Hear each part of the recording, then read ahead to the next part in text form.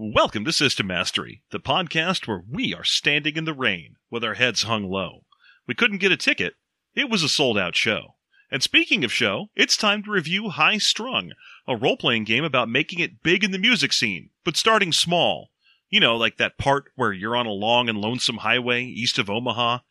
You see, it's a long way to the top if you want to rock and roll. So, for those about to rock, we salute you. Cheeseburger in Paradise.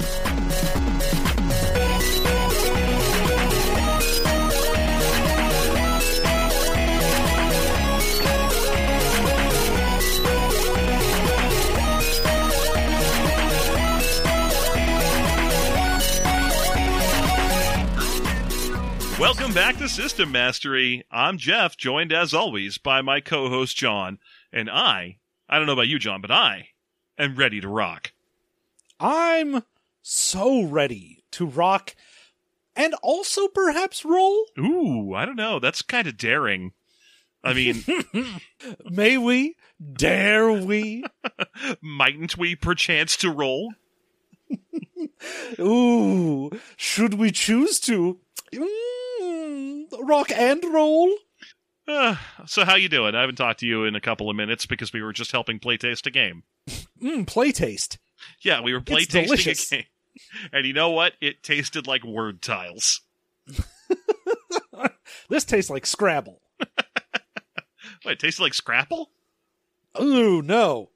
Screw you, everyone in, I think that's what, Pennsylvania? That sounds right to me. It's, what is it, like a pork roll kind of thing? I don't remember what Scrapple is. It's some kind of like flat disc of discarded meat that's been fried or something. I mean, I'm pretty sure it's not that. It's just got a really bad name. I'm pretty sure it's that. Well, I guess we'll never know. And you're right, it's Pennsylvania. It's a Pennsylvania Dutch food. Also known, by the way, John, as pan rabbit. Yeah. A mush of pork. Okay, I've got the Wikipedia up in front of me now. It's a mush of pork scraps and trimmings combined with cornmeal and wheat flour and some spices, which is formed into a semi-solid, congealed loaf, and slices of scrapple are then pan-fried before serving. Boom, what's up? Got it. Got it in one. Meat leavings that have been fried. What is up? Ugh. You know, I tried making slug burgers the other night, and that's still... slug burgers are burgers where you make them cheaper by putting a bunch of stale bread in the burger before you cook it. Okay. And it's supposed to be like the ultimate cheap Depression era, like Missouri-style food, and it's actually really good, but that sounded gross. I mean, I know people from the area, like, swear by it. You get some scrapple, you put some ketchup on it or whatever the hell you do out there, and you go to town on that pork leaving loaf. I'm guessing that what you first do is get nice and drunk. What you do is you get real wasted, and then you take some pork leavings, you mush them up with whatever you got lying around the house, you fry that bad boy up, and ooh, baby, you've definitely got something that's technically edible. Yeah, I think when I first said it was more like a rolled meat or something like that. I was thinking of Taylor ham, which is like a New Jersey pork roll thing.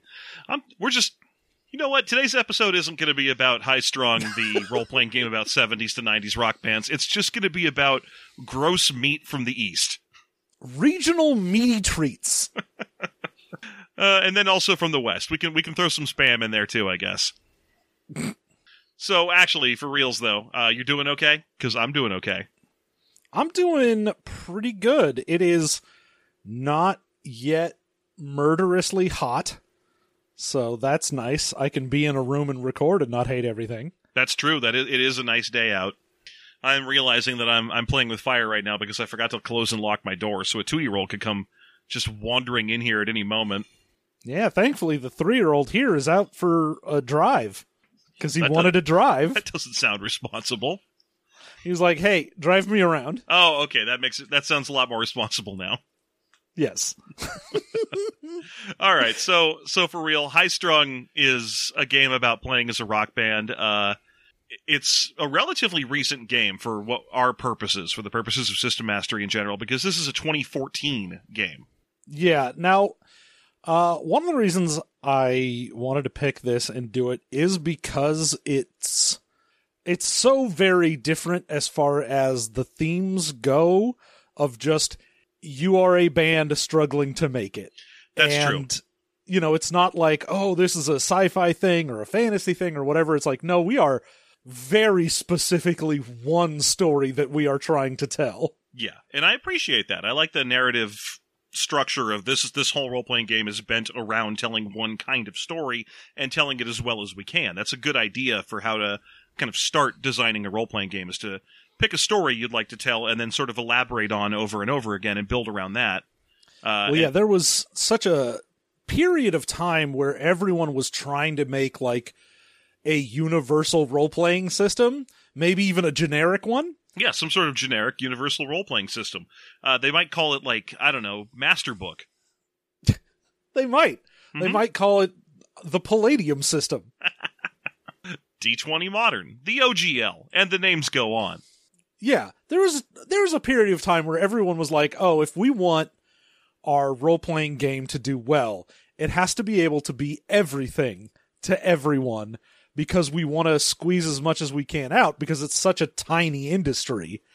Yeah. I think there's always kind of, or at least for a while there was a very strong drive to kind of build a universal game, with the idea being that you were building a brand. That why would people want to leave your game? If they want to play a space game this weekend, they can just swap out a bunch of books, and now they're playing, I don't know, like Savage World Space or something. I don't know why we're so hot and heavy on avoiding the word GURPS, John. I'm going to go ahead and say it. I'm going to say GURPS, proudly. Yeah, the thing is, I understand, like I said, wanting to have that and then also being like, this helps me get, you know, as wide of a net to try and catch people as possible, but also allows me to sell any imaginable source book that I want to. That is true and as well, yeah. I really appreciate the more modern idea in role-playing of making a very specific game. A game that does something. Yeah, I mean, ultimately, you and I have both talked about before about how we're big fans of, like, the microgame movement. And I feel like microgames in particular also work the same way, because you don't have room to make a big, elaborate, this game does whatever, at least not do it well. And so they tend to lend themselves towards this sort of very structured and focused on a single type of story game. Honestly, when you said I picked this because it was I was really expecting you to finish it with, because this game is very 40 pages long. I didn't know that when I picked it. When I first picked High Strung, all I had done was read about it, and I was like, oh, that's really interesting, an entire game that's based around, like, a band that's struggling to make it. I wonder how they turn that into an actual game. And then when I got it and downloaded it, I was like, oh, and it's only 45 pages? Well, fuck me, that's great. Yeah, it's good for our purposes, given that, theoretically, we're supposed to be knee-deep in editing book right now.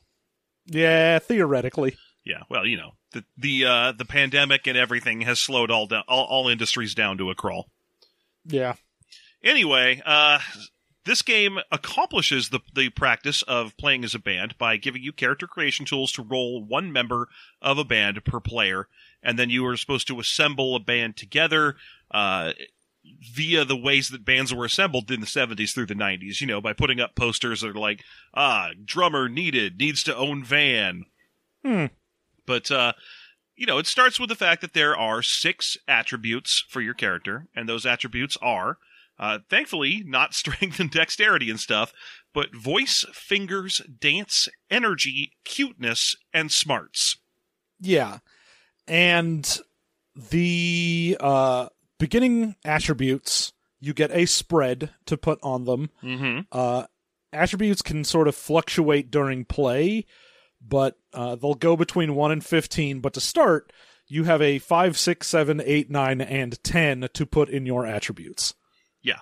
Yeah, and they all pretty much do what they say on the 10. They voices, basically, if you want to play the singer or a backup singer, you're definitely going to want some voice. Fingers is usually instrumentation playing. Dance is what it sounds like, and so on, right on down the line. So you put the array out there, and then you're going to pick a couple of skills, and I believe skills, they go into skills next, but I believe you're informed on how many skills you're picking via the age range that you're picking. Well, yeah, there's the whole thing in this book is, I'd say it's set up a little weird because it gives you a lot of the things that you're going to make your character with up front, but doesn't tell you how to get them. And then it just tells you how to get them later. Yeah. Because not only is your, like, number of skills known, but you actually have, like, training that you get, and the amount of trainings you get are what give you the actual individual skills that you have, and they change your attributes. Yeah. So right after you see what the skills in the game are, and there are quite a number of skills. I think there's like 12 or something of them, and each one of them is keyed to one of the attributes. Once you get past the skills, you're going to start seeing the first thing in this game that's going to kind of run away with the game starting here, which is random rolls. The game is largely God random bless rolls. it. I love random tables, so it's not a problem for me. Oh, no, I'm sure. But the first one you're going to be rolling when you're doing a character creation build in this game is to roll your age. And just like every other roll in this game, it's a D20 roll. It uses D20s for everything, including generic resolution of mechanical resolution is done with handfuls of D20s. Yeah, it is not just a single D20, it is many D20s. Mm-hmm, which is never my favorite idea, because the D20 is about as close as regular dice get to just being a ball, and so rolling a handful of them is generally a disaster unless you have a dice cup. Oh yeah, this is definitely a game that if you were going to be playing this, you would want to have either like a box that you were rolling into, or, you know, just use a roller. Fairly large die tower. Yeah, or just use an online roller. Yeah, also that. But you're going to roll your age on a D20 with the various age ranges that you hit, getting a name, a number of skill points to distribute among training skills, and a bunch of attribute modifiers. And it also is the first place where we introduce the base kind of currency of the game, which is not money, it's hope. Yeah, hope acts as both a currency to pay for certain things, but also as your character's essentially hit points. More or less. Because if you run out of hope, you're out. Yeah. And hope, you start with more of it if you're younger, you've lost a lot of it if you're already older, and you lose it between sessions automatically at a rate determined by what kind of shitty job you have, besides being a rock band person. Because no one is just a rocker yet, because you're still trying to make it. Yeah, you have to be a person who's on the skids trying to build up their career. Interestingly, you can't play as like a dilettante rich person, which kind of eliminates a lot of the actual stories of rock bands. No, this definitely wants it to be the story of a band that was like, oh, we put in the time, we were just, gigging around locally before someone noticed us, and you have this very incremental movement forward, rather than either being like, oh, my dad owns a production company, and so we just made it immediately. What's up? I'm famous rapper Chet Hayes. You might know me as Tom Hanks's worst son. I mean, I'm not trying to be mean or anything, but Colin Hanks is a national treasure, so I'm just... Oh, yeah. I mean, honestly, the two of them should be making the new Twins film, because one of them got all the good genes, and the other one got all the bad ones. I was just thinking about Twins the other day, John. It's a weird coincidence. So, Twins was the #1 movie in the box offices in December of 1988. But let me ask you a question. The #2 movie was also about brothers who met as adults. Oh. Can you name that movie? No. It was Rain Man. Huh. Yeah.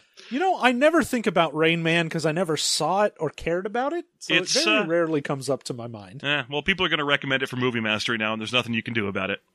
I mean, there's everything I can do about it, because I'm the one who curates the list, so I can just not put it on there. And honestly, that's a good choice, because ultimately it's a movie that coasts by on star power. If you actually examine the story, you start to hate Tom Cruise's character. Well, yes.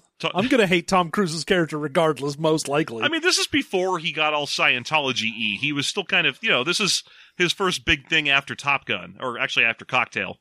Yeah, well, this is the, hey, I'm not just a pretty face role. Yeah. Yeah, except he plays a pretty face. I know. But he's like, I'm not just a pretty face. I can also act in a serious times movie. That's true. Anyway, the ages range from jailbait, which is when you're like 16 to 17 years old, to geezer, which is anything past 30. Yes, because for the game, you're really supposed to be a young up-and-comer, and if you're over 30, they're like, yeah, most of the people that are in bands gigging around are going to be like, yeah, this dude is like an old member of the like gig career. You're probably someone who is very close to just giving up and being like the house band for some fucking restaurant or something. Yeah, I mean, at least it's still there, so you can account for the occasional person who like starts their music career kind of later in life. Like, if you wanted to play as John Popper, you're going to need to play as a geezer, because Blues Traveler was around, but it didn't really start kicking into high gear until the 90s. See, the thing with this is, of course, whatever age you get, like we said, it determines how much hope you start the game with. Yeah. And it also gives you a bunch of attribute modifiers. So, of course, if you're younger, you're going to have, like up your cuteness and your energy, because you actually have that because you're still young, but you're kind of dumb, and maybe you're better at dancing or singing or something. But once you get to geezer, you're like, oh yeah, I'm smarter, I'm better at singing because I've got vocal training, I've been doing this for a while, or maybe I'm better at fingers because I've been playing. Right, you're young and you're dumb and you're full of something. You're full of hope. Hope, yeah, that's what it is. Young, dumb, and full of hope, this game says. Mm-hmm. That's what High Strung says. But then also you get your skills. Yeah, you get 19. So anywhere between, I think it's 5 and 19 points to distribute in training skills based on your age. Yeah, because if you are anywhere up to age 24 that you roll, which I think is everything up to hippie. Yes. Then you get one type of training, and that will tell you what style you started in. Mm-hmm. So you could be like, all right, I've got Jazz Geek. I was in a jazz band, wanted to play something original, drifted into rock. It means the skills you can spend your skill points on are play instrument, flash, choreography, improv, and banter. Right. You also have a style, which is jazz, and you get another attribute modifier of fingers +1. Yeah, and if you're over 24, so if you're, what are those, like adult or beatnik through geezer? Yeah, beatnik through geezer, then you choose 2 of the styles because you've been around and you've probably tried to succeed more than once. So now you've got more options for what you can put points into, and you also get an extra attribute bonus. And a bonus and another style. Yeah, because you choose style. I'm sorry, you never choose style. Oh, yeah, you do, because you don't roll training. So training you actually get to pick. Yeah. So styles are just the types of music that you could be trying to make it big in. They may not be the style of your band overall, but whenever you're playing a song that matches the style that you're good at, you get a +1 to your target number for every iteration of the current style if you're playing a song that is 2 of them. Yeah. So if you happen to be like, all right, I'm 27, so I've actually got 2 trainings. Mm-hmm. I'll go ahead and pick like pop and blues. And at that point, if you're playing a pop blues number, you're like, oh, great, cool. I get +2 to my target number. It's way easier for me to do this because I know how to play that. But then each thing that you play as well that you don't have doesn't really mess you up because you're just like, oh, it's not my specialty, but it's not like exactly I can't. There's not a way that you're bad at any particular style. There's only styles that you're good at. Yeah, even if I was like, oh, I started out as a metal head and went into rock, you can play a disco song and it's not going to be like, oh shit, I've got a penalty because fuck this. Exactly. Now skills, you're going to be able to put 1 or 2 points into each one of the skills, which means that if you're playing as a geezer, you're actually going to have a hard time outside of using specialization, even finding a way to spend all the points that you get. To go above 2 points in any given skill, you need to take a specialization. Well, yeah, because you can get play instrument and be like, all right, you can have up to 2 points in that because you generally know how to play instruments. Like, it will allow you to play a guitar or drums or keyboards or whatever. Yeah, but if you want to go above 2 points, you got to actually pick what thing you play. Yeah, notably, play instrument is probably not the best example choice because it's different than every other skill.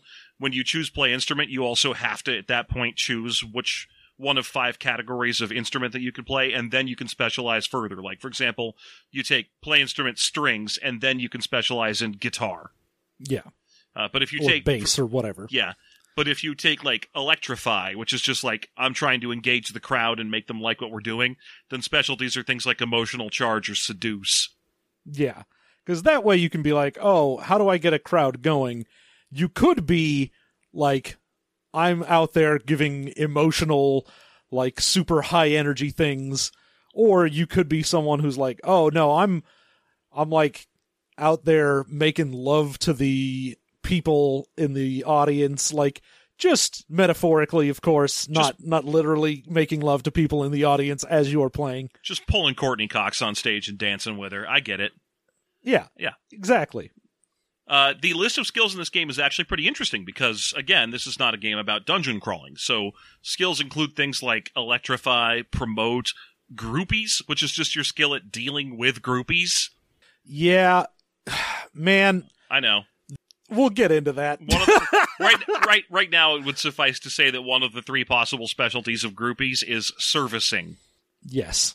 Yeah, so just in case you needed to know about that. And then there's a few more talking categories just for dealing with people when you're not on stage. So there's sweet talk and banter. Banter is an audience mechanic, and sweet talk is just chatting with people. So it's like the one you use when you're talking to agents and stuff.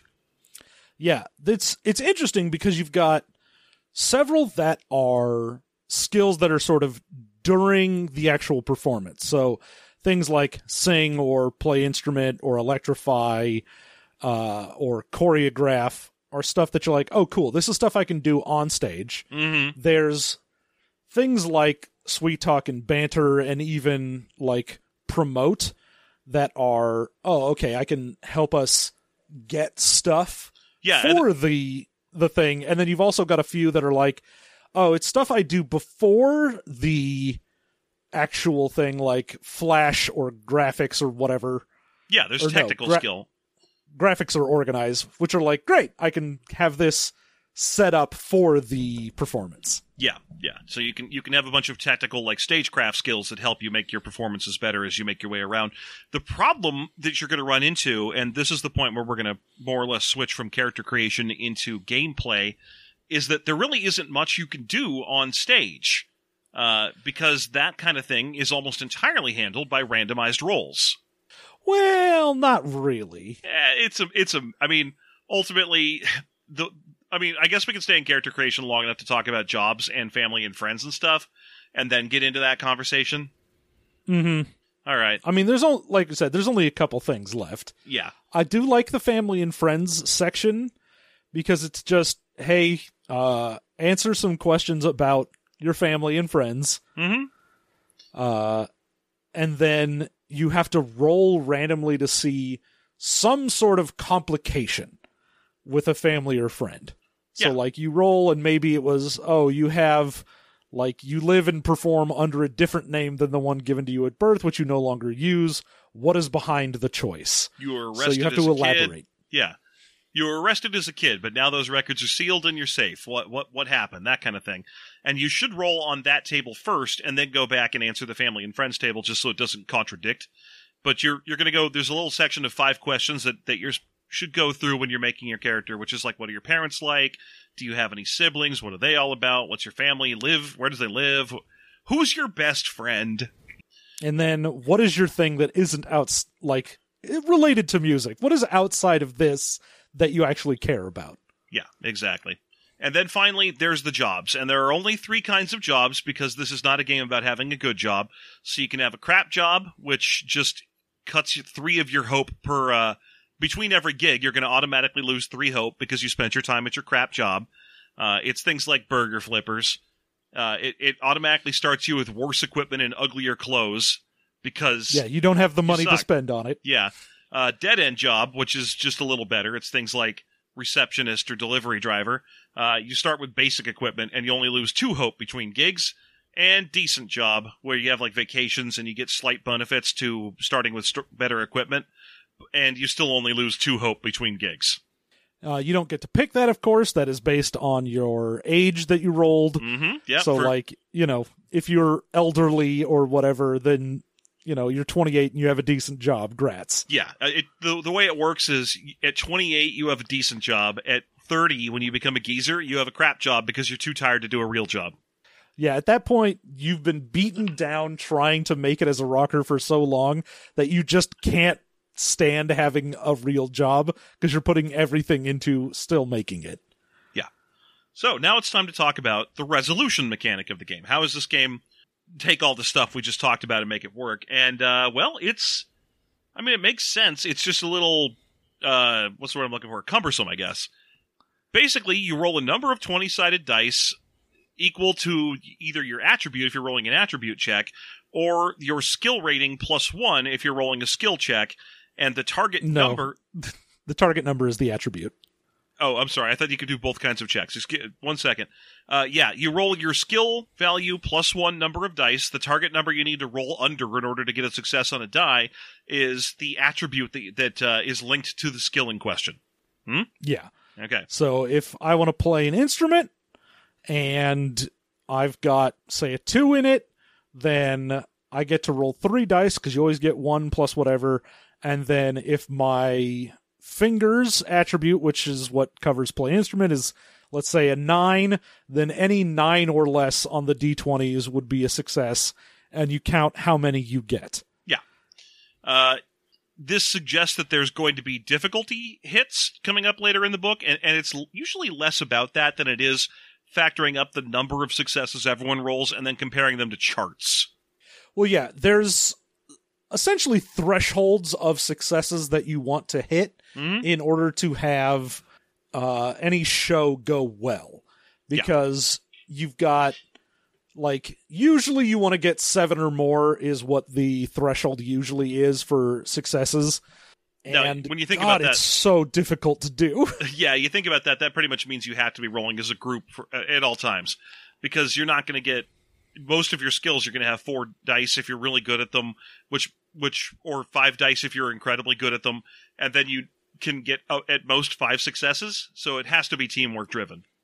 Oh yeah, and they have ways in order to do that, and it's whenever you're going to make a roll for any given part of the band. Usually for a gig, you've got 4, which will just be the vocal, the riff, the bottom, aka the bass, or the rhythm. Now, when you do that, one of 3 things is going to happen for each player.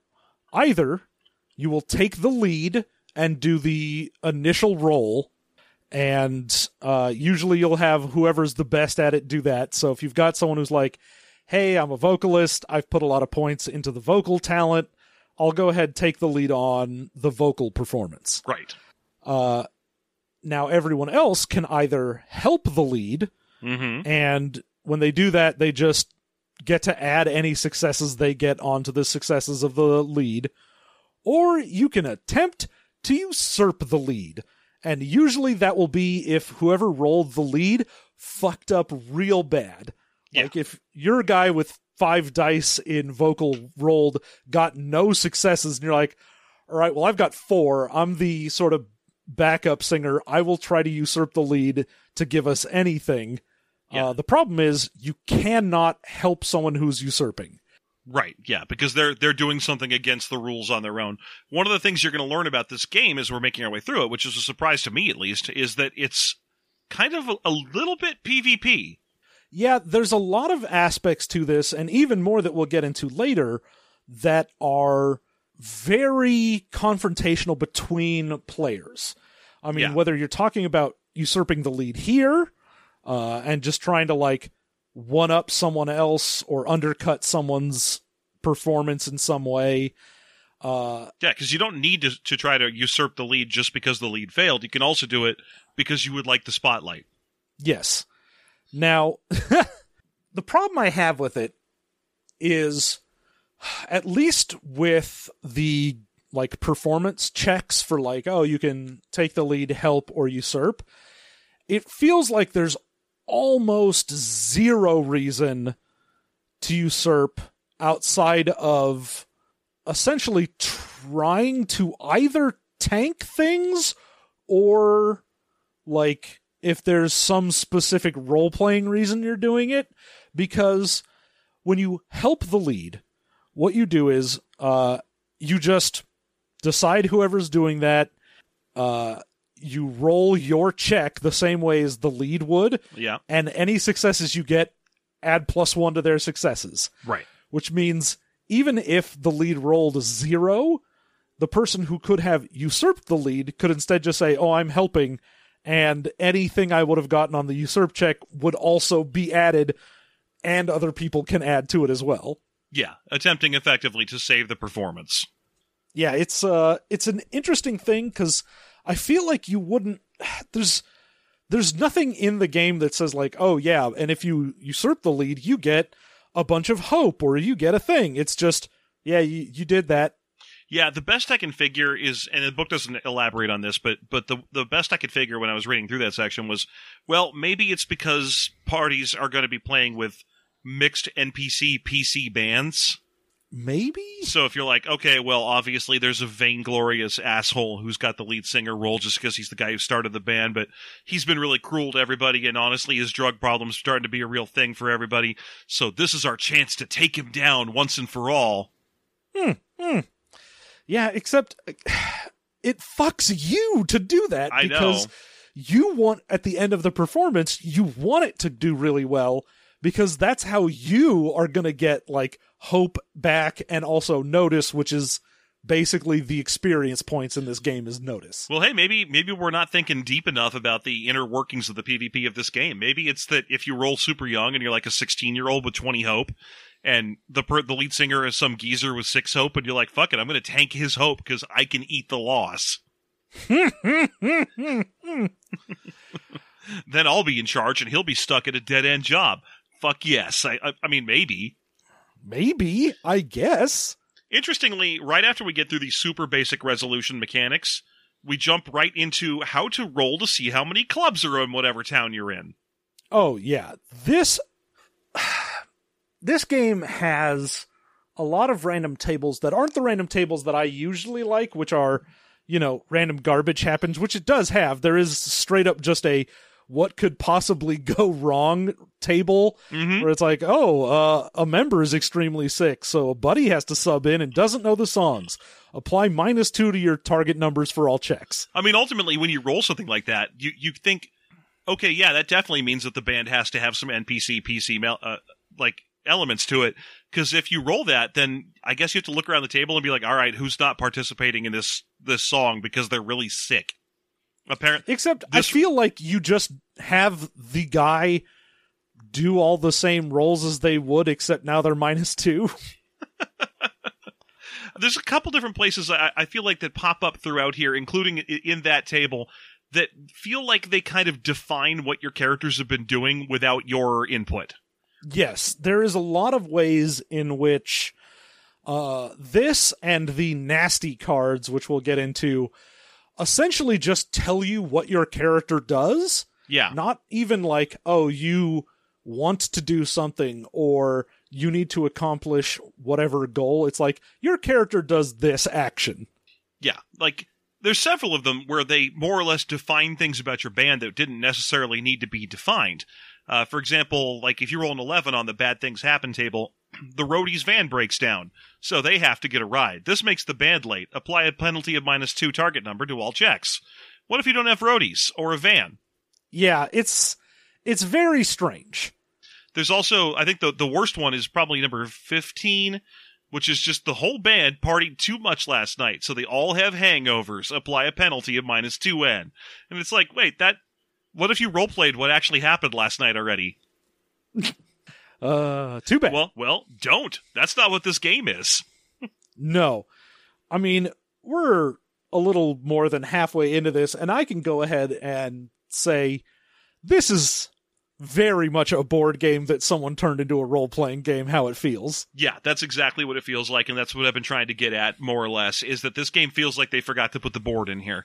Because there are so many things that wrest control of your character or pitch characters against each other in defining ways that would go against kind of the basic sanctity of, this is my character, I'm controlling them, that, helps to define how role-playing games work, that it couldn't work any other way. For example, one of the nasty cards, which are a mechanic you can use to do mean things to other players. If you're low on hope and you're starting to kind of burn out, you can use those to fuck with the other players to try and get some hope back to yourself.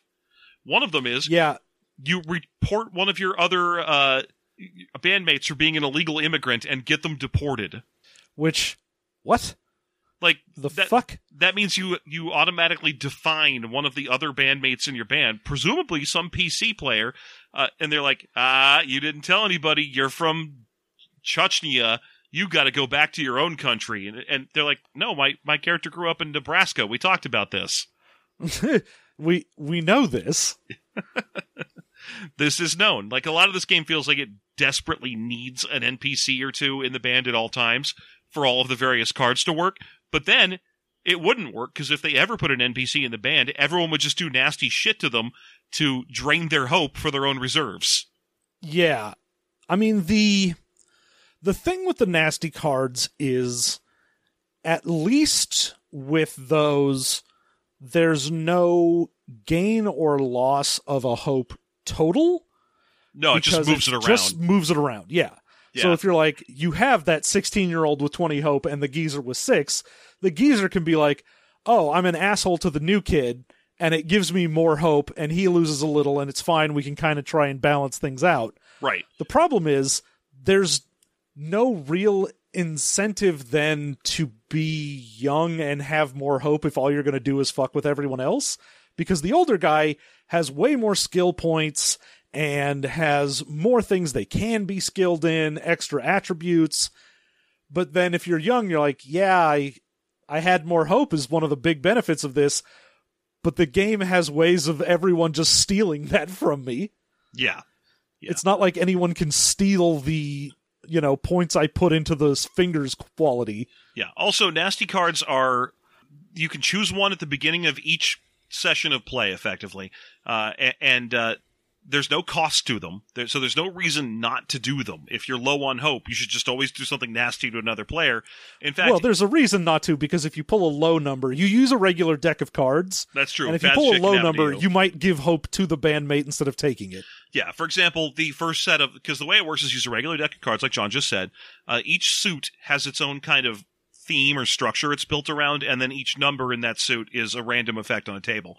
So, for example, if you draw the Two of Hearts, which is the love and sex set, then you attempt to lie about someone for whom a bandmate cares, but they laugh at you because they see right through your lies, and you have to give 2 of your hope to that bandmate.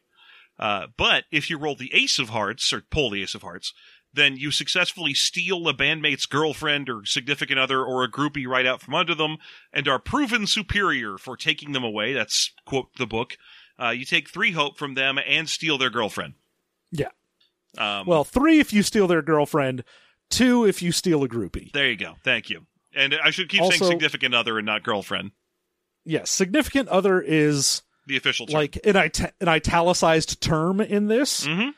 The weird part is there is everything else in this has a role and a way in which you would get it or lose it normally. The significant other is just role-playing. Like, you just say, hey, I've got a significant other, or you're like, oh, I turn this groupie into my significant other, but there's no role to do it, and it seems like there's no reason to not do it. Okay, so yeah, you're right. There is no way to officially, like, via roles, convert a groupie into a significant other, or to get a significant other in the first place. It's just a role-playing opportunity. It's a chance to be like, hey, you should be my girlfriend or whatever. There are a few reasons not to do it, although they're kind of nebulously built. One of them is that they can be taken away from you by other band members, and another one is the hooked mechanic, because at the end of each gig that you play, you're going to be rolling to see how much you succeeded, and then you're going to roll a different chart to see how much hope you were able to gain by playing this gig this evening. And there are several different target areas of enjoyment that you can roll against to see how much hope you're gaining. Things like, I want drugs out of this experience, or I want sex out of this experience, or I want fame. You have to roll. Well, go ahead. It's basically two different things, because one is the hope you get for the actual performance itself. Right. So you're like, okay, did the performance go well? If you get more successes than failures, you get a decent amount of them. You can get upwards of 3 points of hope back. Yeah. Now, usually most people are losing 3 if you've got a crap job. Yeah. Points of hope after every gig anyway. So it's like, oh, you had to perform real well just to maintain, which means most people have to afterwards indulge in something to get more hope. Yes. And that's sex, booze, drugs, or partying. Yeah, which is a simple D20 roll. You have to roll under a target number with a single D20, and if you roll under it, you gain some hope. And if you roll over it, a hope. And if you roll over it, you don't. And if you roll a 20, then you become hooked on the thing that you were chasing hope for. I was chasing the brothers, and it turns out I got hooked on the brothers. I'm trying to remember any other lyric from that song, and they're not coming to me. I'm sorry. Okay, but there's a thing where it says you get hooked on sex, which is, we were talking earlier about how there's a lot of stuff about groupies in this book. This was the first time where I kind of felt a little skeeved out by it, was if you get hooked on groupies, the description for rolling a 20 on the sex hooked table is you become hooked on sex and immediately start cheating on your significant other and treating groupies like shit. Yeah, which... that's a lot of narrative control to wrest from your characters. Yeah, I mean, I get that what they're going for is not just like, oh, I really like something anymore, but I have gotten to the point where I have an actual addiction to whatever it is that I was doing. Yes. And like, sex addiction is an actual real thing that sucks a whole lot. And I mean, it doesn't mean you have to treat people like shit, though. And it's... No, usually the person like who gets treated like shit if you have sex addiction is you. Yes. But, I mean, ultimately also a lot of sex workers and people who they come into contact with. But ultimately, what we're really trying to get at, I think here, both of us, is it's kind of weird that you have a 1 in 20 chance of developing a real mental issue, which is, I don't know, it's just not great.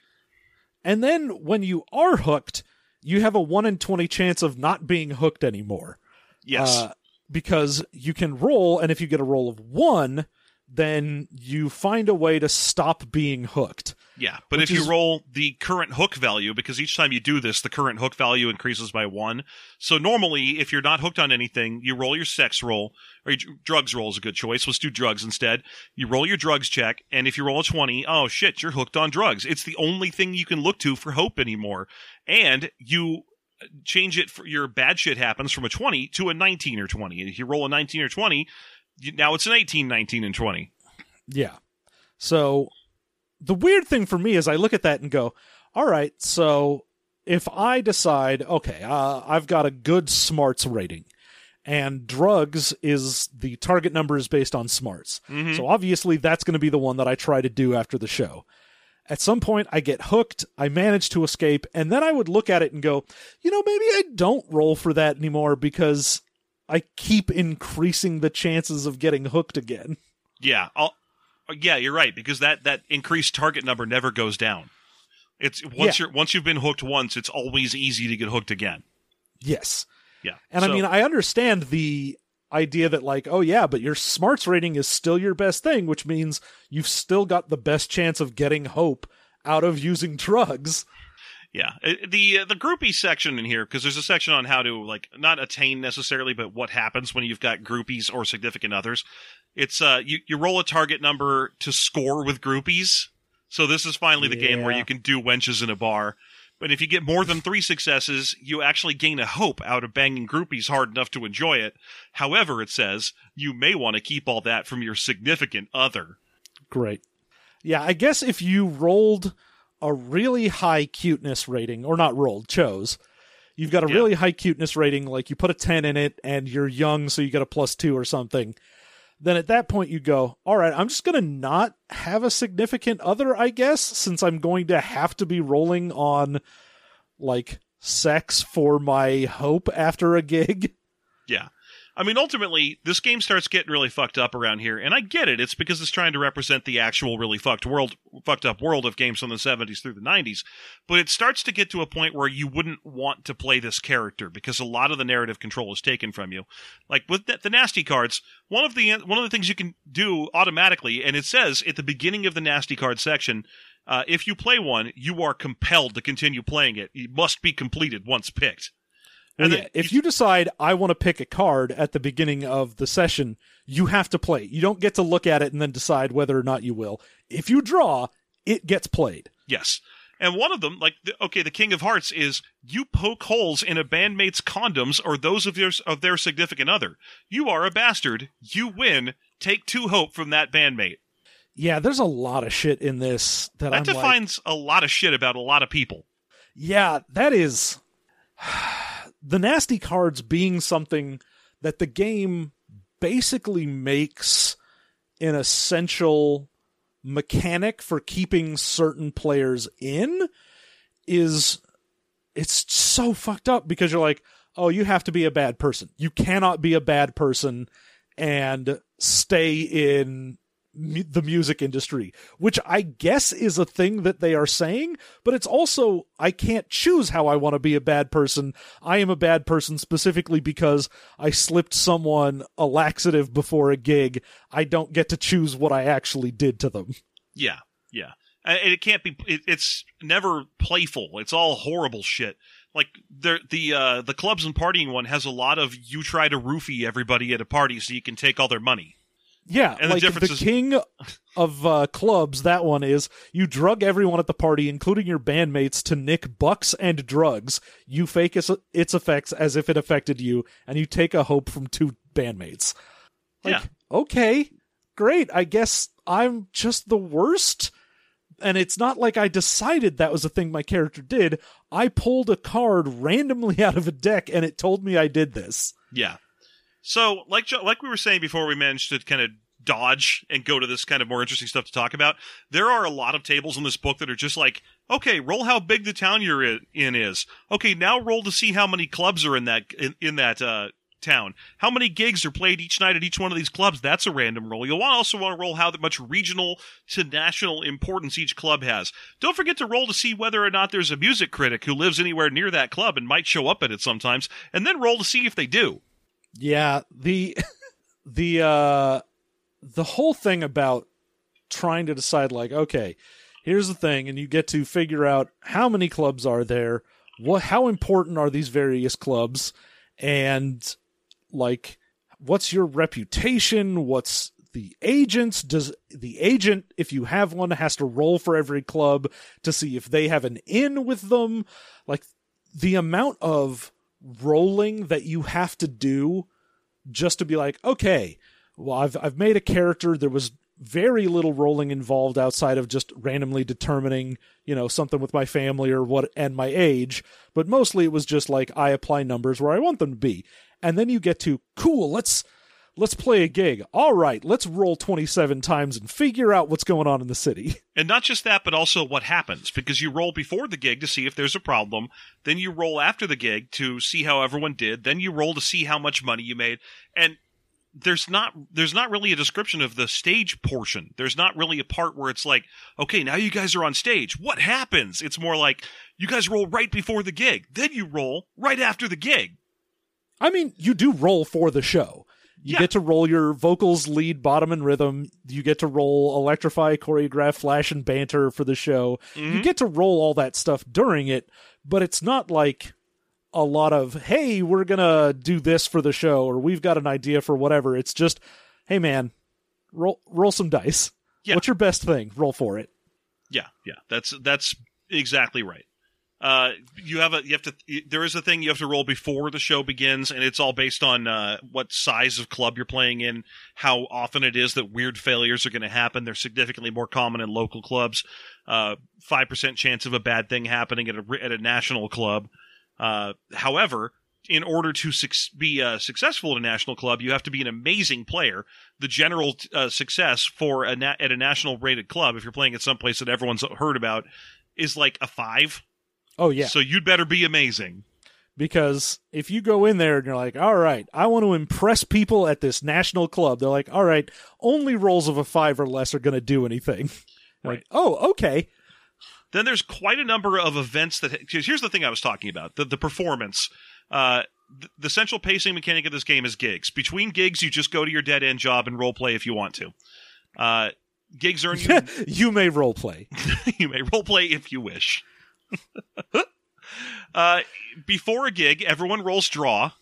That's to see the draw rating of the overall event, which is the number of people that are likely to show up. At the end of each gig, each person rolls music, which they choose an appropriate skill check for their music, and then they all total together to create your success rating. That's where you roll vocals, lead, bottom, and rhythm, and so on. At the end of each gig, again, everyone rolls show to see how well everyone did at everything. That's your chance to roll electrify, choreograph, flash, or banter.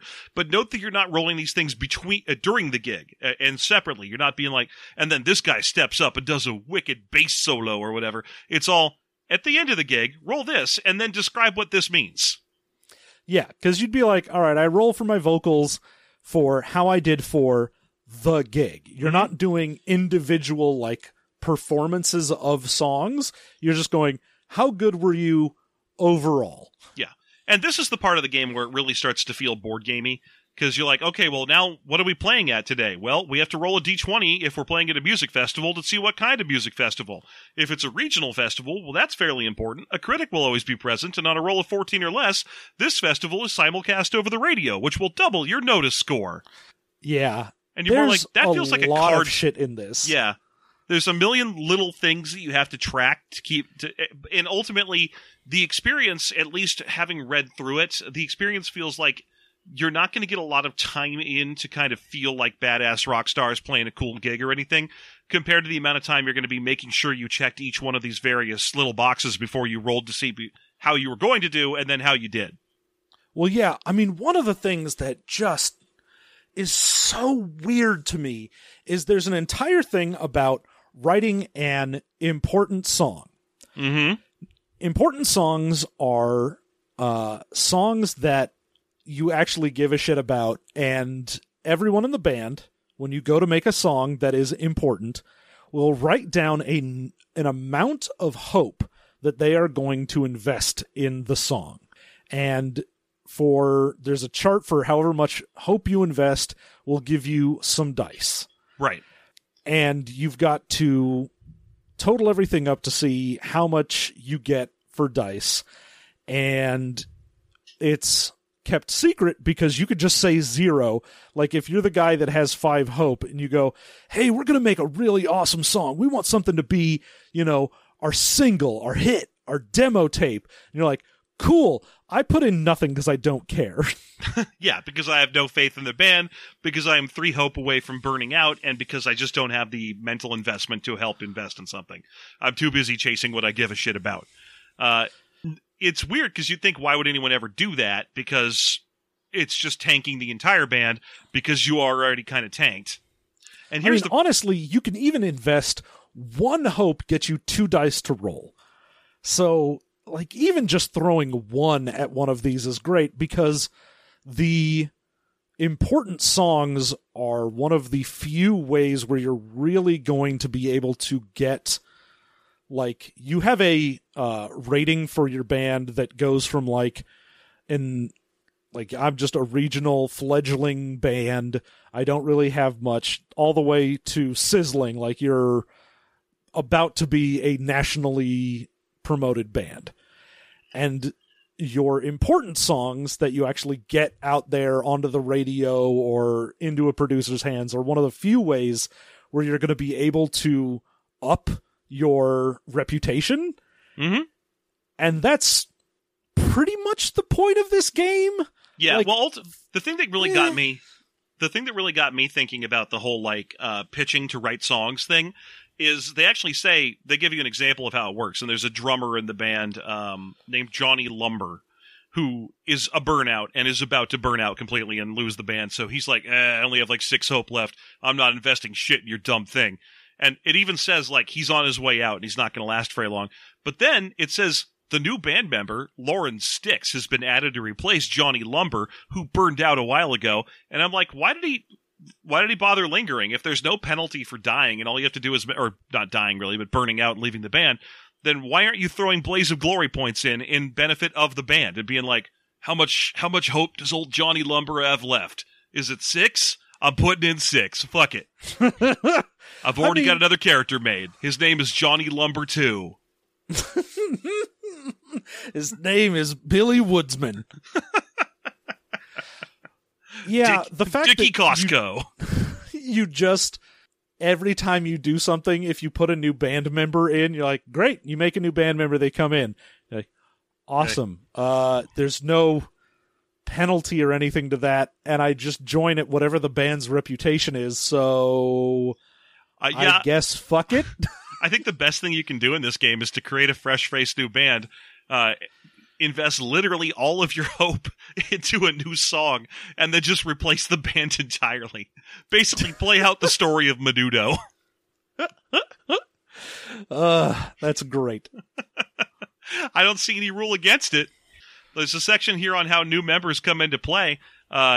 If membership of the band changes, such as if Johnny Lumber is dumped and the new drummer Lauren Styx is added, the new musician can change the hope invested to each song in the gig list one time only, which means what you should really do is be like, well, I'm Johnny Lumber, and I'm going to burn out on writing this incredible song.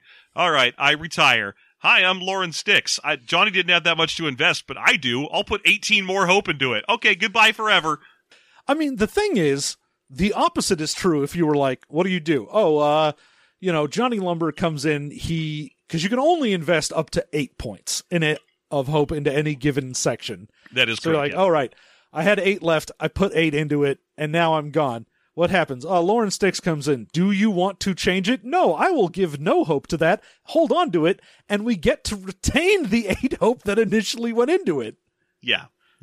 Like, they have this whole section written up about how Johnny Lumber is being a selfish band member, and he's like, no, I'll put a 0 there. And I'm like, dude, you're about to lose anyway. Fuck it. The game's over when you write a hit song so good that it gets 600 plus notice, or 500 plus notice, actually. You've been discovered at that point, so you might as well just pitch everything you have into that. It doesn't matter if Johnny Lumber makes it. The band did. Yeah, and that's why it very much feels like this should be a board game, because if you were able to be like, yeah, this is a game where, everyone is sort of keeping track of their own notice or something, and there is a point where you go, all right, when the band gets to a total of, let's say, 500 notice, you've got one more round and the game ends, and then you total up, and whoever's got the most notice wins.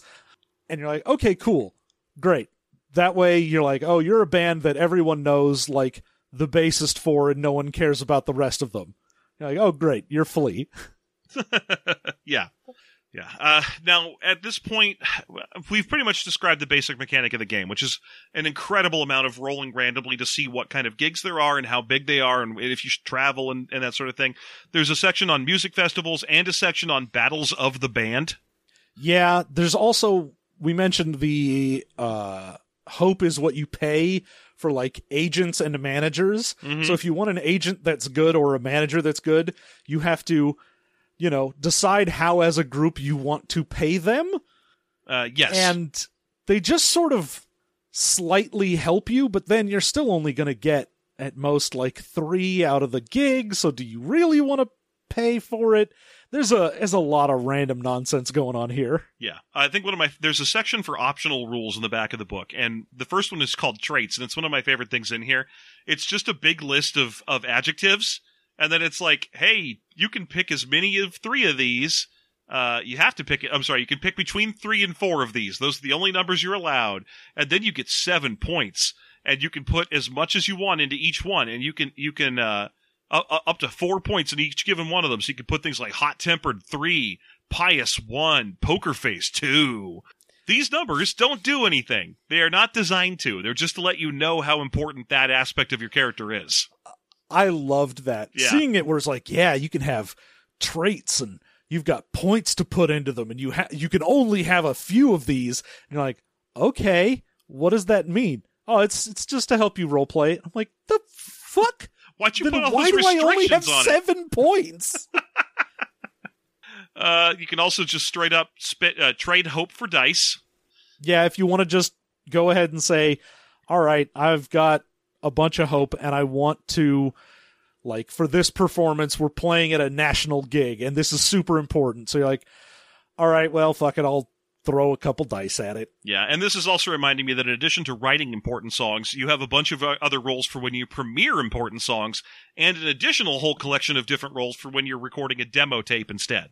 Well, yeah, all of that is basically the hope that you're putting into the important songs are then going into song premieres and demo tapes, because you have 2 chances per important song to gain notice from it. Now, there's a section for rolling how common recording studios are in the town you're in.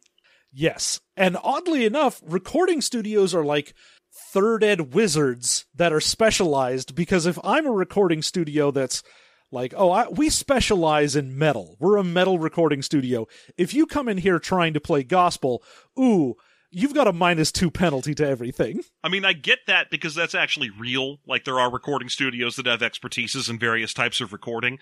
The part where it follows the specialty wizard category of them also being famously bad at other types of recording is kind of funny. Oh, yeah, and they're all specifically one-to-one with each other. So eclectic and classic are the 2 opposed ones. That one kind of bugs me because eclectic and classic are more or less the 2 that use classic-style instruments. You'd think that they'd line up pretty closely to each other, but whatever. Yeah. Apparently pop and progressive. If you're a prog rocker, you hate pop rock. I mean, that much is definitely true. R&B and punk are opposites. What's the opposite of rock? Just regular old rock. Or I guess metal. It's gospel. Air? Oh, yeah, that's also true. The opposite of rock, famously, of course, is a little bit of scissors and a little bit of paper. It's interesting to me that they made funk and country the 2 that are opposed instead of punk and country. Oh no! How will Little Nas X exist in this world? Well, R&B and country is fine. They're not. Oh, that's fair. You're right. R&B can only coexist peacefully with punk, which I guess means that these people had never heard of like emo music because there's no emo on the chart, and that is definitely a lot of that is a mix between R&B and punk. Oh, no. That would be the ballad style. It'd be ballad punk. Okay, that's fair. Yeah. So these styles in this game are pop, eclectic, classic, jazz, disco, ballad, progressive funk, country, punk. So funk and punk, R&B, gospel, and metal. There you go. Just in case you were curious what they all are. Yeah. There's also a table if you want to randomly determine what your band's name is. I appreciate this, but it feels like in a 45-page book, the fact that that's 4 of the pages is kind of a lot. I mean, I do it's sort of like the idea of... No, I like the idea of having, like, roll a d20 at least for the what is the naming convention of your band. So you're like, I got a 5 through 8. It's an adjective noun. Oh, yeah. So it could be things like... I'm the Pink Floyd. I'm the slashing boots.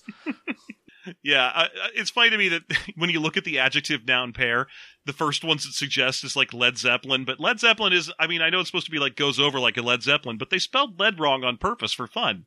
And then also the Spiders from Mars. Yeah, well. Neither of those words is an adjective. I guess from is the... Yeah. That's a noun pair. Noun! Yeah, but you got things like you could be the something or just a noun alone. Yeah, or Bible reference. I appreciate that location is one of them because they knew of the supergroups of the 80s and so on, where you had Asia, Boston, Kansas, Chicago. Oh, yeah. They're like, look, if you just want to be a location of something, go ahead and do it. You don't have to just be one name on it. You can be Miami Sound Machine. Although, fuck you, Miami Sound Machine is a perfect example of an adjective-noun pair. They're the sound machine from Miami. There's not a town called Miami Sound Machine. I mean, look, you tell if you tell me right now conclusively, if you can prove to me that there's a town called Miami Sound Machine, I will do that conga. I will be unable to control myself now any longer. It's fun. It mostly it's more fun the first page of it to kind of give you this like, hey, there's only really like 6 kinds of band names if you think about it. Kind of like high thoughts kind of thing. That's kind of cute. I also like that right after that they have here's how you randomly roll a club name. So you're like, what did you get? Oh, we're going to be playing at the Daring Monkey? Okay. All right, I guess we're playing an opening gig at the Daring Monkey. Welcome to, hang on, I've got this, Our Elemental Rocket. Hey, Our Elemental Rocket sounds way more like a rad band than it does an actual, like, place to play. Let me try one more. The Gray Club. How am I doing? Welcome to my mom's Scarlet Ballroom. Man, I was in your mom's Scarlet Ballroom last night. Thank you. Oh! Set up and put back down. Just like your mom. Yeah, I was in your mom's Extreme Cavern last night. There's a lot of those. Anyway, I mean, overall, the problem with this game, I don't know if we can stress this enough. It needs a board and some cards. It just needs those things. But I think we're pretty much through the book, so I guess it's time to talk about our favorites and least favorites. And John, I'm going to turn to you and ask you, what's your favorite thing about this game? I mean, my favorite thing about this is probably the fact that it does try very hard to replicate the whole, like, you're trying to be a struggling band that's making it. I mean, I appreciate that they weren't just going to be like, oh, everything's great and you can only gain experience, because so many role-playing games are pretty much just, you get better and things are better for you, whereas this has a way where you're like, no, you could lose a lot of hope, you could fuck up a gig, you could do a lot of things that suck, and it also has that whole, like, there's a seedy underbelly, like, in order to maintain your passion for something, you have to, like, turn to outside sources, and it wants to play that behind the music level, like everything was fine until Johnny got hooked on meth. I think that's a very interesting thing to do in a game. And that's my favorite thing. I like the fact that they knew what they wanted to make and bent everything towards that. I appreciate that the game is, that the character creation is simple, to the point, and actually makes sense around the needs of the game. Like, the only other times I've seen anything where you play as like a rock band, there's a Fate core game that does it, and then I've seen some OGL stuff that does it, but they always try to take, you know, combat mechanics and actual social interaction mechanics and force playing as band people into that, and it never works. This is specialized and focused on that genre, and it pays off. Plus, the fact that it's very simple to create characters in this game helps kind of reinforce the concept that you're not really playing as characters, you're playing as a band, and the loop is that people are going to come and go. Yeah. I appreciate that. It gives you an out for playing as like a Bon Scott or a Shannon Hoon. Or maybe that band broke up, I don't remember. So there you go. What would you say is your least favorite thing about this game? I definitely think that the adversarial nature of a lot of things in this is my least favorite. I may as well just say the nasty cards are my least favorite thing in this, because it takes, like we had mentioned, so much agency away from you. Yeah. It tells you exactly how you are nasty to someone, and when you pull it, you look at it and you're like, oh, okay, whatever I drew, like 1 out of 52 different things will happen, but I don't have any say in it, and it might do nothing. Like, there are, like, for every card you pull, basically a third of it is it screws you over, a third of it is screws someone else over so you get a benefit, and then a third of it is nothing happens. There's no change. Right. It's very disappointing because it's overly randomized. Like, if you could pick the suit that you were going to be drawing into, so you could be exactly. like, that would be part of, that would be something at least. It's notably, specifically the suit choice, where you're like, I have no idea what kind of shitty thing I'm going to do with this party. Role-playing doesn't factor into this. Especially if you're like, I have a character and they're high cuteness, they're actually currently addicted to sex, and I'm going to try and, do a nasty card, and you'd think, oh, I'm going to pull from the, like, sex and love category, obviously, because that's what my whole character is about, and you randomly pull one where it's like, you get everyone stoned. You're like, what? My character doesn't... I've never Wait, why? Yeah, you're like, oh, my character's a Boy Scout from Wisconsin, and he's fresh-faced and kind of a rube about the world, and he's just the nicest person you could ever... He doesn't have any kind of understanding of the seedy underbelly of this industry. He just got out there to play church music and strum his guitar and have a military haircut. Anyway, I'll pull a nasty shit card. Oh, I tried to steal the band's drums?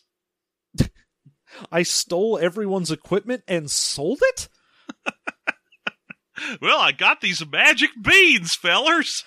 Yeah, it's so weird. And that's why, like, as much as I can even understand what they were going for with the whole classic, again, behind the music, band infighting, like, horrible shit that people can do to each other in that situation, it's too random and too much of a situation where you don't have input. Yeah. So nasty cards is going to be my thing. And I am going to also be talking about things that are too random in this game, but I'm going to choose the, like, rolling to determine what your city is like kind of stuff.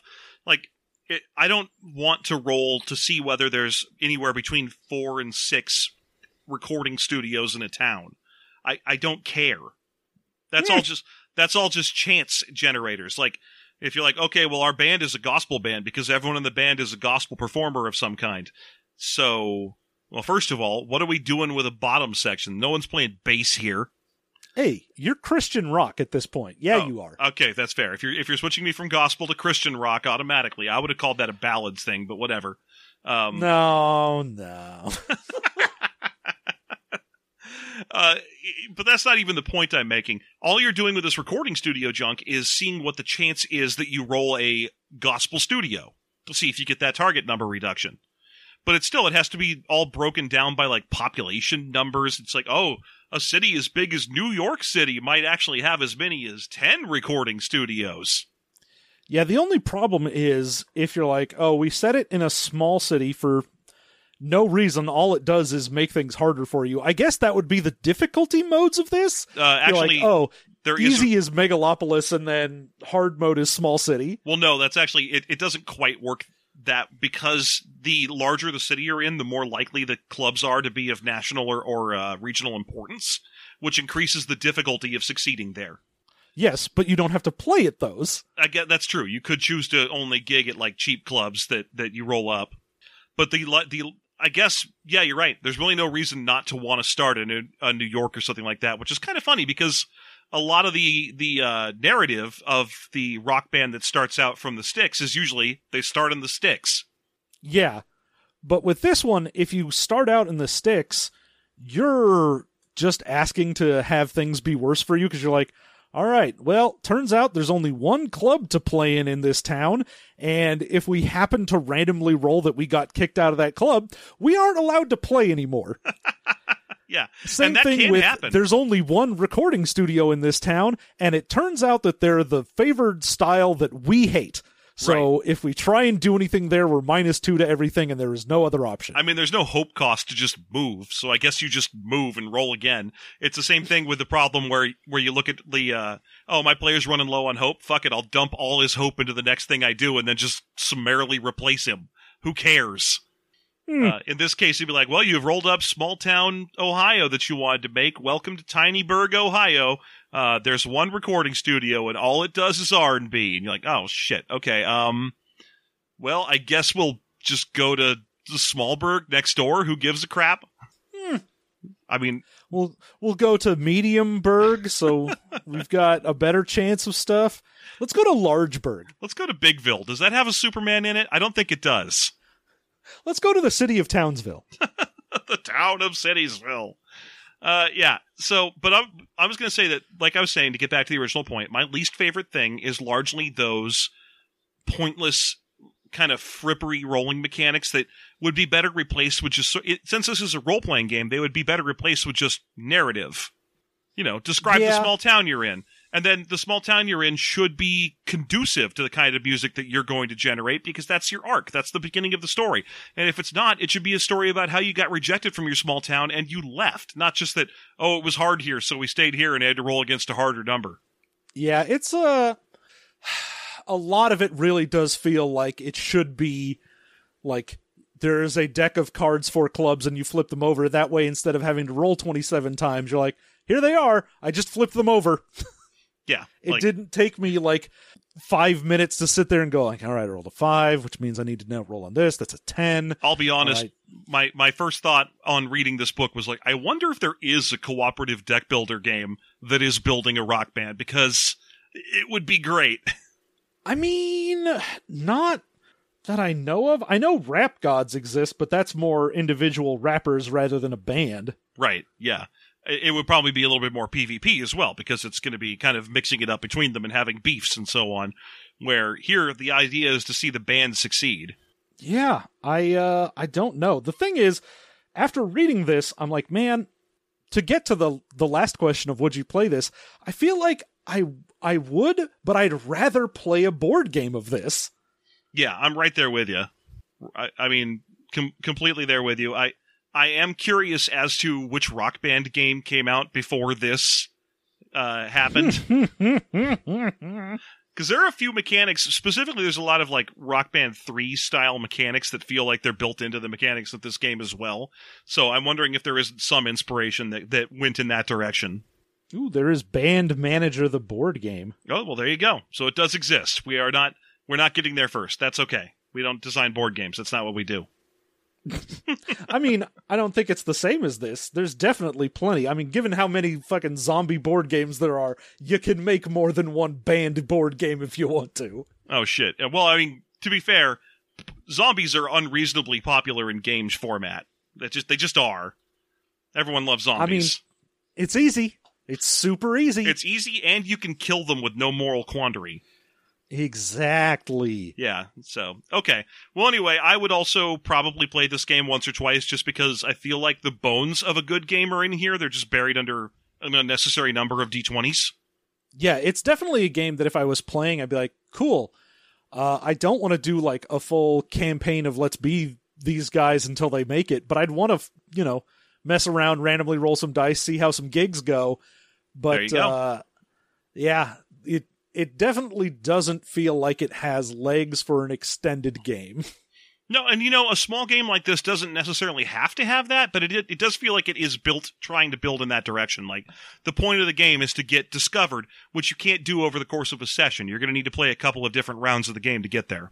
Yeah, you have to build up 500 to 600 notice, and unless you manage to get ridiculously good rolls on a demo tape or a song demo or whatever, then you're just not going to be able to do that for a while. Yeah, ultimately the concept of playing this game for more than one night in a row is the same party doing the same basic thing. Kind of feels like it's going to be a wasted opportunity because not much changes. I mean, sure, you can roll to see if you're in a different town. You can roll to see if it's a festival or just a gig at a club or a battle of the bands or so on. But still, no matter which one of those events you're going to, you're going to roll your draw, your notice, your talent, your performance rolls. They're all going to be pretty much the same thing. You're going to calculate your number of successes, give yourself the number of hope at the end. It doesn't really have enough variety of play structure to lend itself to campaign-based play. Yeah, I mean, I've definitely played enough board games that have aspects to it where you as a player start looking at the random things that happen and start role-playing what's actually happening in the game.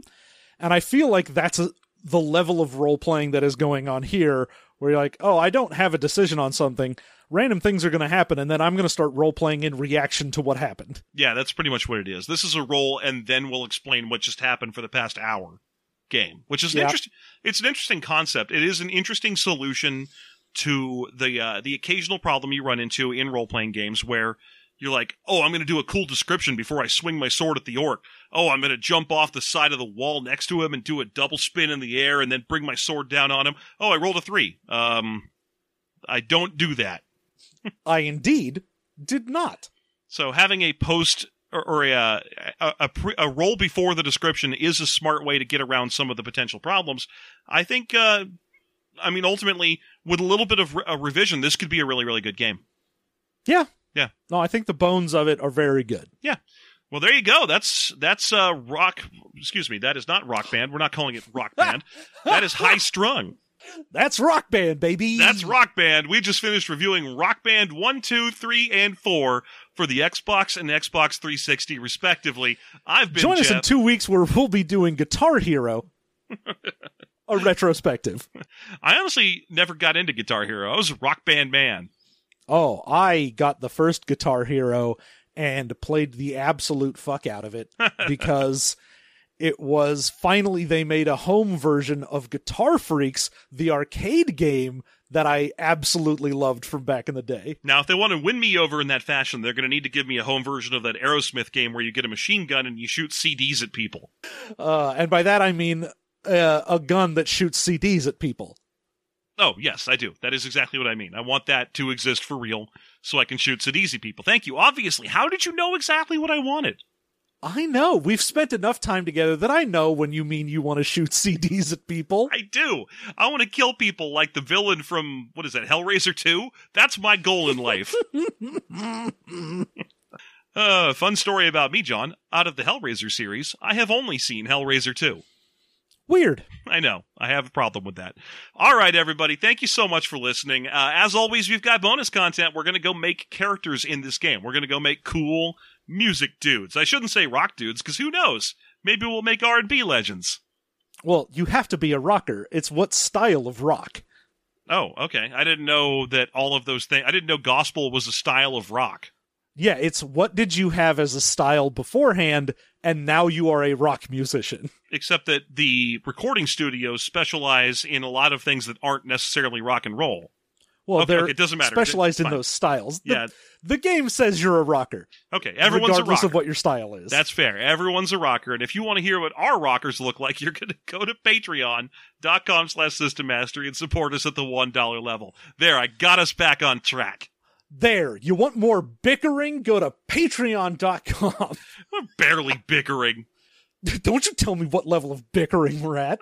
I would say right here and right now, this is a 4 on the McLeary index scale of how much bickering this is. Nah, I'd say it's more like a 6. Doesn't even go to 6. The scale goes to 4. Look, maybe the old one, if you look at the new revised scale. The new revised scale is for cowards. You are a coward and a simpleton, sir. All right. Patreon.com/System Mastery. We don't have anything else to plug this week, so thank you so much for listening, and we'll see you all in a week, and you have a good one.